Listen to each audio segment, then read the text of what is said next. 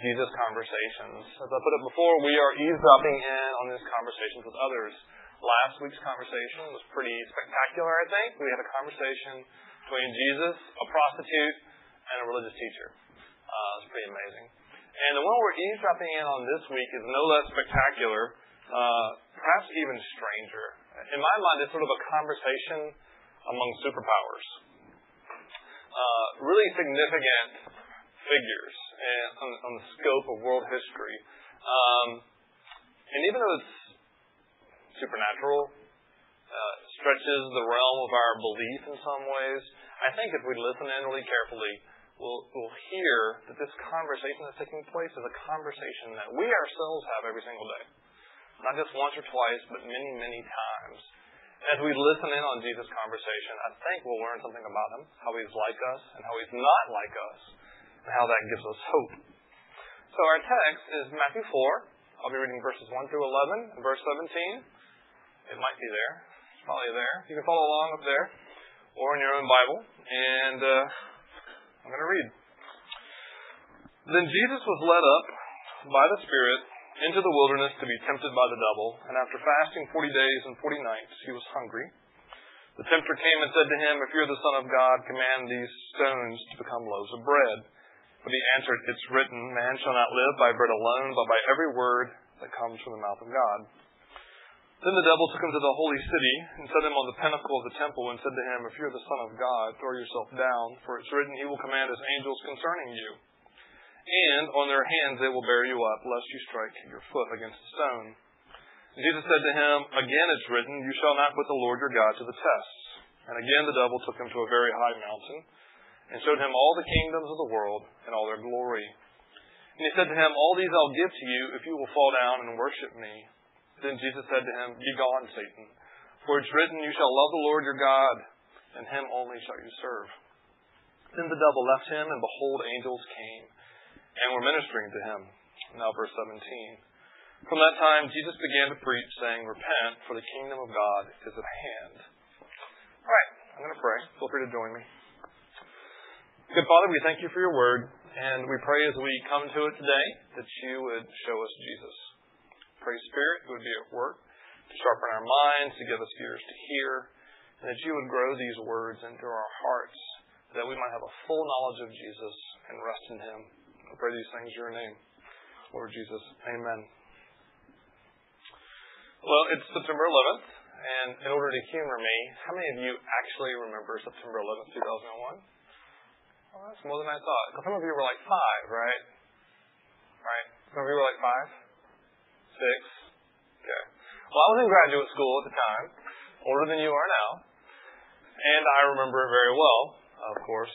And if you weren't there and you weren't very aware of it, as a nation we were utterly dumbfounded and outraged that evil could touch us so deeply, profoundly, and powerfully here.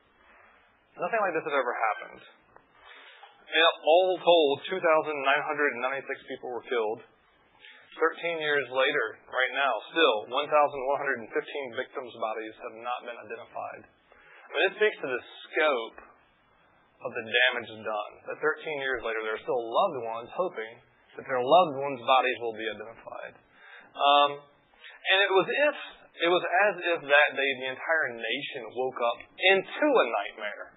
Collectively, we had a nightmare together. Only it didn't end, and we realized, this isn't a nightmare. This is real life. This is what the world is like. And everything before this was a fairy tale dream. To show you how different things are now than then, we could never have imagined an attack like that 13 years ago. Okay? This was incomprehensible. To show you how far we've come in 13 years of our number of wars, NATO just met a week or two ago. And at that meeting in Wales, by its very definition, is in the middle of nowhere. It's inaccessible, okay? You can't get to Wales very easily. In order to protect the president and the other 60 world leaders there, a 12-foot long steel fence, not 12 foot, excuse me, 12-mile long. That's a little more impressive, right? 12 foot long. We're all going to hide behind this fence. A 12-mile-long steel fence was erected around the meeting places. 12 miles. To me, that's a great admission from the world's leaders that evil is real, evil is powerful, and it has a powerful reach. If it wasn't a real concern, you wouldn't build a 12-mile-long fence, right?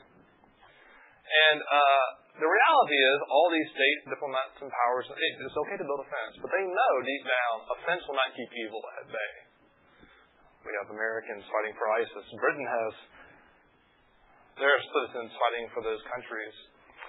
Deep down, we understand, if we look really at the nature and reach of evil, that fences can't keep us safe. And that's true both cosmically, philosophically, in this world, and in our own lives. In our own lives, fences won't keep us safe. That's why it's really interesting what happens here with Jesus. When it comes to Jesus here, he marches out into the wilderness, or he's marched out, to meet evil face to face. Because Jesus and God realizes you can't defeat evil with a fence. What fence can you build to adequately defeat evil in this world or in your own heart? Jesus doesn't build a fence. He meets evil face to face. And as we listen in on their conversation, we're going to hear that Jesus is our champion. We're going to see that he's our champion, and we can confidently come to him. That's our main thought for tonight. That's what we're going to see in our text.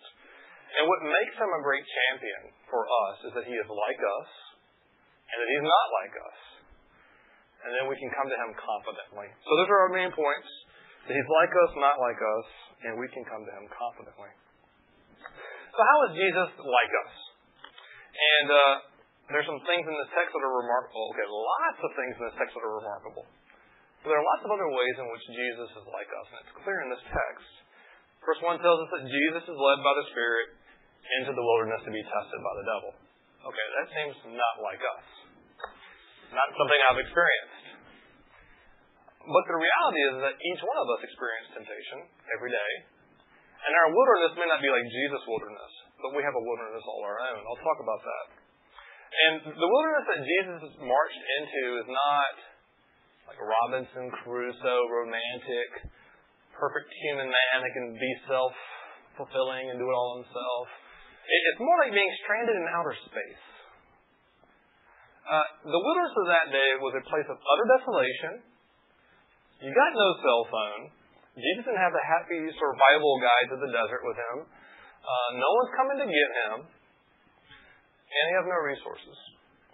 The wilderness is the place of utter desolation and dependence on God. If it doesn't rain, I thirst to death.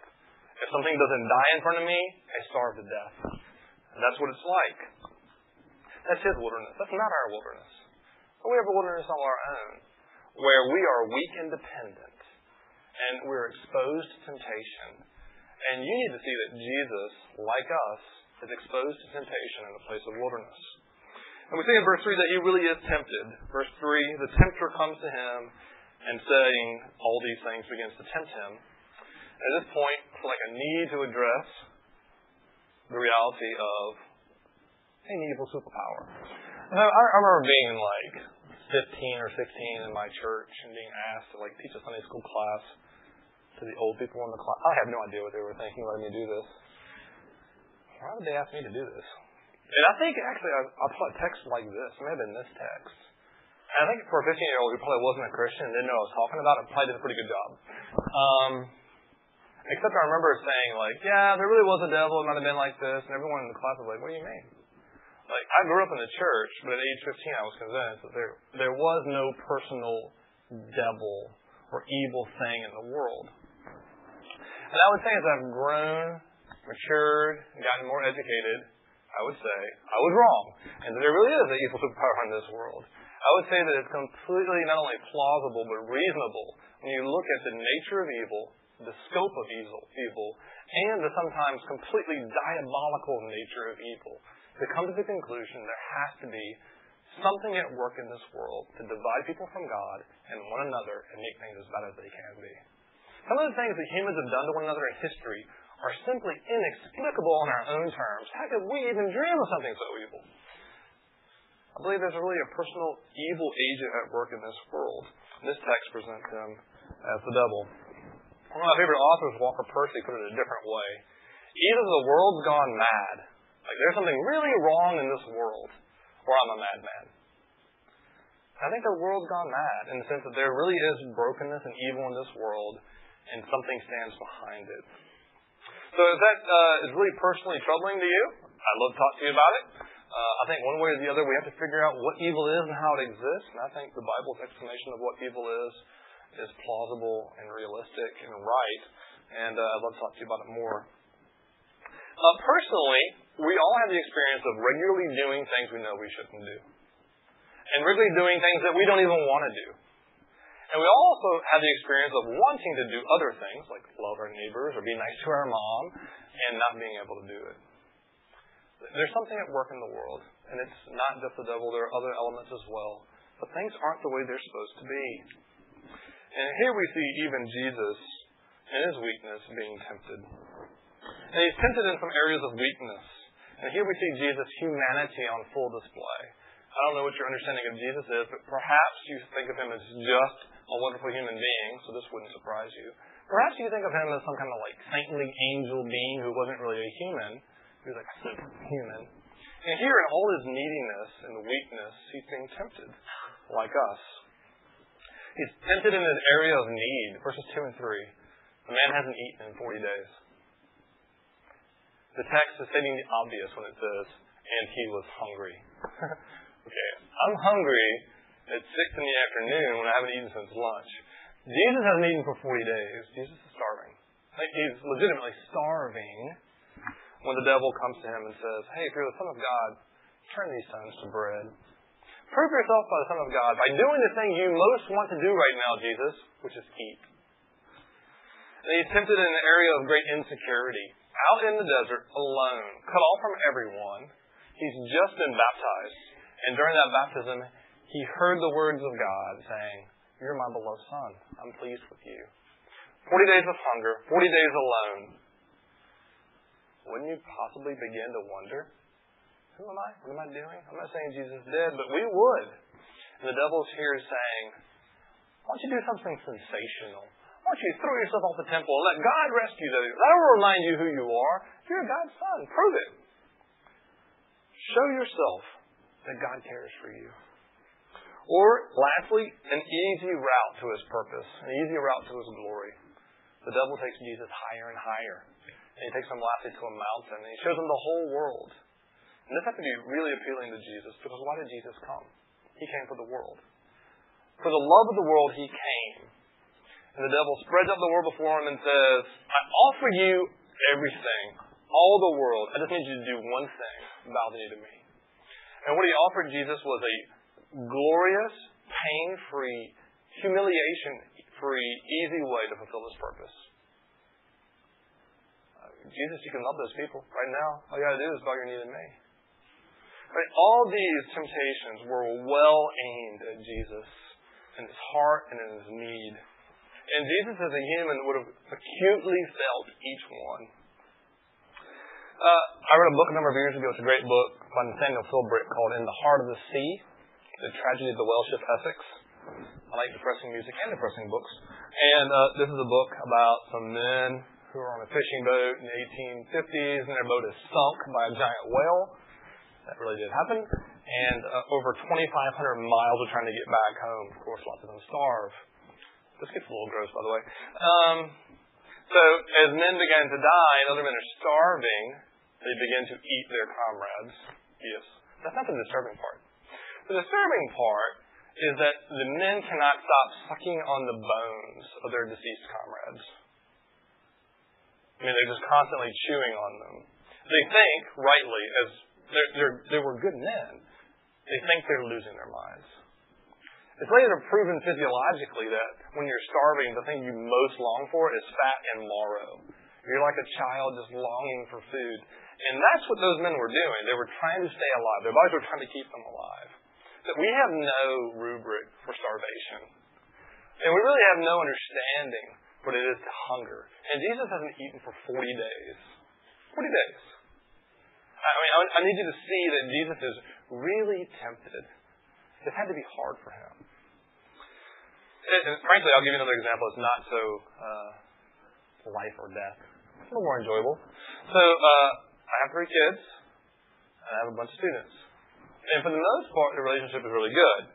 You guys like my kids like you. There's only like 2 or 3 weeks of the year when it's bad, and that's the first couple weeks of the school year.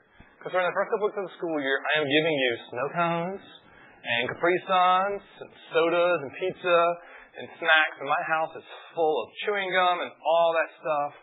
And frankly, we're out of control with our kids. We can't watch them all the time. And during nap time, when they're in their own personal wilderness, our kids are like rats. They're just eating everything. They're not allowed to, but they're eating everything. In their wilderness, in their hunger, they're just doing whatever they want, eating what they want. And for the most part, that's like us. We're far more like my children and far less like Jesus. Jesus' temptation was real for him. And in Gethsemane later, it's real for him. There, it's so acute that he asked his friends to come with him and pray for him. And some of you are in your own personal wilderness now in a way that you never imagined. Like it's a concrete wilderness, and you're surrounded by buildings and opportunities and events and people. But you're outside the watching care of people that love you, and outside their expectations, outside that structure. And maybe for the first time ever, you feel, not only can I get away with this, but acutely you feel the temptation to do certain things. Or maybe it's not a new thing. Maybe it's an old thing that's just alive with all new power in you right now, this temptation to do something. And although the big answer to that is coming later, the short answer I want to give you right now is I would encourage you to be honest about that. Because Jesus was. When Jesus was suffering and foreseeing temptation in Gethsemane, he said, guys, I need you right now. Come with me. I'm not telling you to walk around telling everybody that you're tempted all the time. Excuse me, I think you're really cute. I can't stop thinking about you. Yeah, don't do that. But with your couple good friends, tell them. I mean, in a couple of weeks, you're going to start telling people you're stressed and you get all kinds of work. That's great. Be honest about that. Be honest about some of the other stuff, too. And so we see that Jesus was tempted like us, and that's sort of good news for us. He also was not like us, and that's also good news. He was not like us in that he responded differently, and he was victorious. And that's for a couple of different reasons. One, he was radically dependent on God's Word. Let's do this really quickly. We're not going to look at it in detail. But every temptation was met with Scripture. Every one. In other words, Jesus really believed the Bible, and he knew it, and he believed it was authoritative, like God meant what he said, and Jesus believed he could trust it. And the second temptation is really interesting. After Jesus rebuts the first temptation by quoting from the Bible, the devil's like, oh, you want to have a Scripture fight? Cool, I can do that. And so Satan gives him a temptation, worded in Scripture. He misapplies or misquotes the Bible. And then Jesus begins to critique it and responds with Scripture. And what happens here is sort of like the sword fight scene in Princess Bride. Like you have guys that are both really good at using the Bible. Only Jesus is using his left hand instead of his right. And what he does here in replying to all these temptations, I mean, they're angry at his heart and his need. Jesus has the whole Bible in front of him. He's like, I think I'll just use the book of Deuteronomy. Every answer is from Deuteronomy. He knows the whole, it's not like he only knew Deuteronomy. He has the whole Bible. But he's like, you know what, I can answer all these questions just using Deuteronomy. That's how well he knew his Bible and how deeply he trusted it. That he was radically dependent on God's Word and trusted God's Word more than his hunger or his desire to test God's care or his desire to take the easy way to glory. So he's radically dependent on God's Word. He was radically devoted to God. Each one of these answers in verse 4 and 7 and 10, they're about God. Man shall not live by bread alone, but by every word that comes from the mouth of God. Verse 7, again it's written, you shall not put the Lord your God to the test. Verse 10, you shall worship the Lord your God, him only shall you serve. In other words, God, the Father, is the supreme ultimate reality for Jesus. He is what matters to Jesus. More than anything else, God matters to Jesus. The last temptation had to be really powerful. Really. Jesus came for the world. To save and love the world, he would have to die. That's part of the plan. If you didn't know that, we're going to get there later. But he has to die. Here's a way to love the world without having to die and go through humiliation. But Jesus refuses any path toward that purpose that doesn't include God. Obedience to God, allegiance to God. And so, in this way, Jesus really defeats evil. It's not the last battle in this account in Luke. It's really interesting. Luke says the devil went away until an opportune time. In other words, Jesus will fight this battle over and over his whole life. And lastly, probably in Gethsemane, right before his death. But over and over and over, Jesus says no. And I've said this before. When we face temptation, most of us are like, no. Okay, yes. Sounds great. Or the temptation comes and we don't even say no. We're just like, oh, that's great, sure. But Jesus, his whole life long, said no all the way to the end. And so in some ways, he experienced temptation like none of us ever have. In greater degree. And he did it his whole life long so that he was the perfect man. So that when he died, he could rightly bear our debt and we could rightly get his righteousness. You know, it's really interesting. The text makes a point of the 40 days, all these other things. And the point is that other people have been tested like this before. Adam was the first, and he failed. And then Moses and Elijah were both with God for 40 days, but they were not the ultimate men either. They both failed. Israel was in the desert for 40 years. They didn't trust God. They failed. And the book of Romans sums it up this way. Everybody died. Death reigned. Everyone got it wrong. No one trusted God like they should. It all fell apart. No one has withstood temptation the way they're supposed to. If I can imagine going into this confrontation, Satan's thinking like, well, the score so far is 1 billion to 0. I'm winning. And this guy's on my home court, and he's hungry, and he's needy. I'm feeling pretty good about this. I mean, that's the way it seems to me. And it sort of reminds me of this scene from The Lion King, which you've seen The Lion King, even though it was made like 10 years before you were born. So Scar, Simba's return, and Scar has publicly humiliated him, and Simba has now fallen off the cliff, and he's hanging on for dear life. You remember that? And like dramatically, lightning flashes across the sky, because it has to be more dramatic, and lights the fire. Because falling off a cliff's not bad enough. You have to fall into the fire. I actually am mocking the movie now, and I can't help it. But it's still a good scene. Otherwise, I wouldn't be talking about it. So we should stop making it worse. Anyway, as Simba's holding on for dear life, Scar leans over and he says, now this looks familiar. Where have I seen this before? Let me think. I remember. This is the way your father looked right before he died. Here's my little secret. I killed Mufasa. Remember that scene? Yeah. It's a little more powerful than I just said. And Simba leaps forth in righteous anger and calls him a murderer and pins him to the ground. That's sort of what's going on here. Satan is the great accuser who has led everyone to death. And in this encounter, the score is 1 billion to 0. And he's killed everyone. Really. Death has reigned because we all give in to temptation and sin. And here Jesus defeats the evil one. Not by overpowering him, but by saying no. And the way Jesus is going to lay the way forward is a little different than we would imagine. We see it in verse 17. After Satan leaves in verse 17, Jesus begins to preach, saying, repent, for the kingdom of heaven is at hand. I'm going to pull this together real quick. So Jesus is like us. He's tempted like we are. He's a man like we are. He's not like us. He says no to the very end, and he's righteous. So what does that mean for us? And one of the writers of the Bible later on in the book of Hebrews writes, we do not have a priest who's unable to sympathize with our weaknesses. We have a priest who in every respect have been tempted like us, yet without sin. So let's draw near to the throne of grace that we may receive mercy and find grace to help in time of need. When you put together that Jesus is like us and not like us, it means we can come confidently to him. That's what Jesus is saying in verse 17. Repent, for the kingdom of God is at hand. Does not sound very inviting, right? Does it sound inviting to you? It doesn't sound inviting to me, but it is inviting. What Jesus is saying is, the kingdom of God is at hand because the king is here. That would be me, the king, Jesus. And I want you to turn from the way you've been living under the dominion of Satan, who has ruled your lives and led you into death, and come into my kingdom. Because my kingdom is one of grace. That's what Hebrews is saying. Come to his throne of grace. He's the king, and his kingdom is not ruled by temptation, it's not ruled by accusation, it's not ruled by death. It's ruled by grace.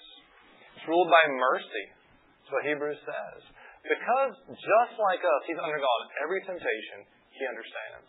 And you're going to be thinking, you can't possibly understand what it's like to be a college student. What it's like to be tempted. Did you forget last week that his feet were washed by the hair and tears of a prostitute? That ever happened to you? I don't think so. He is tempted like us in every way, and he understands. He understands. And that enables him to be merciful and sympathetic to us and gracious. The text says that we come to his throne of grace, and we should come to him to receive grace. And that grace not only forgives us and cleanses us, but the text says that we should come to him in our time of need, that we might find grace to help us. The way this works is we're supposed to come to our King, Jesus, honestly, knowing we'll be received and loved, and as we're near him, in our honesty and our need, he strengthens us. He changes our hearts. He shows us his great love for us, so that we love him more than we love our sin, so we're able to say no to things we want to say no to. He enables us to love God and love others like we're supposed to. He makes us like him. That's what we do when we regularly come to him confidently. So, how many stories do you know and love that follow this basic plot line? The world's not the way it's supposed to be. There's an evil spell at work. Or there's a witch. Or there's a Sauron. Or there's an alien. Or there's a Scar. Or there's a monster. Or there's a Voldemort. And it looks pretty clearly like evil's going to win, right? But hope's not lost because there's someone coming, a great hero or a great king, who returns and almost always through their own sacrificial love and sacrifice of their own life, they rescue their people. They win the day. How many of you like stories like that? Everybody? You like stories like this. I mean, we love these epic stories. Whether it's an Aragorn, a Simba, King Arthur, Aslan, Harry Potter, you name it, we love these stories. And we know these myths and tales aren't factually true. They haven't really happened. And yet I think there's a real sense in which they're the truest things we know. I think they're the truest things we know. One of the reasons we love them so much is because they speak about the world in a way that's realistic. The world really is broken. There really does seem to be a spell. There really is someone coming who's come, who's going to make things right. There really is a hero and a king. It makes sense of our world. And we want a king like that, and we have one. Christianity, C.S. Lewis suggests, isn't just a myth, it's a true myth. The true story working on us, just like the others, but it really happened. There really is evil at work. There really is a king who came and lived just like us, but overcame. And we can come to him and live in his kingdom and live freely, differently, loving God and loving others well. All right, let's pray together.